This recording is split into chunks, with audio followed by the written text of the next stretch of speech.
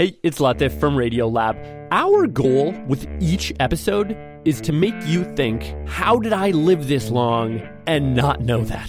Radiolab, adventures on the edge of what we think we know. Listen wherever you get podcasts. Dziga Vertov, the Russian revolutionary filmmaker born just before the turn of the 20th century, made films that are not easy to forget.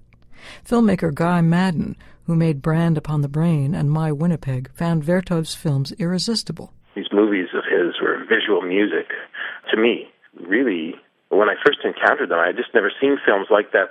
You know, they reminded me of the feelings I got when I first heard punk rock or first heard modern jazz or something. The film Man with a Movie Camera, the Vertov work most people see first, does have the feel of an improvised, relentless, technically innovative romp as Vertov's cameraman perches on rooftops, trains, and atop monuments to capture a Russian day unfolding. But the movie had a fierce, non-fictional ideology behind it, a 1929 Soviet ideology. Death to art. This is a new society. There is no place for artists because the artists are the producers of the beautiful.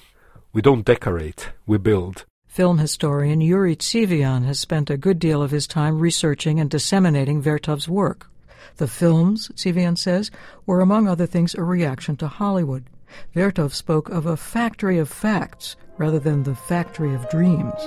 But audiences of the time kind of liked dreams. Film buffs would rush and queue for Mary Pickford and, of course, Chaplin, Fairbanks, people who would be funny, exciting, beautiful, people like they wanted to be like.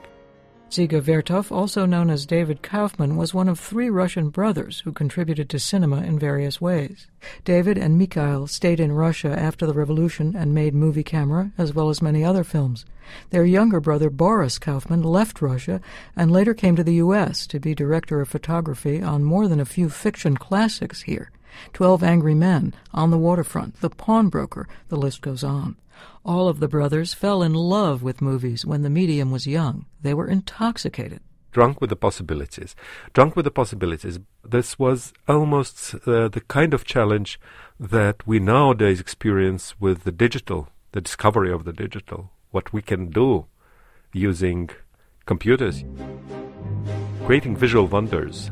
Dziga Vertov's films were never big hits, but they were rediscovered in the 60s by filmmakers like Jean-Luc Godard and by many in the New York avant-garde. Who would be looking at Vertov, studying his films, and saying, look, this guy was trying to do something that we are trying to do now. The films still feel revolutionary. They create an eye-opening universe, says Guy Maddin.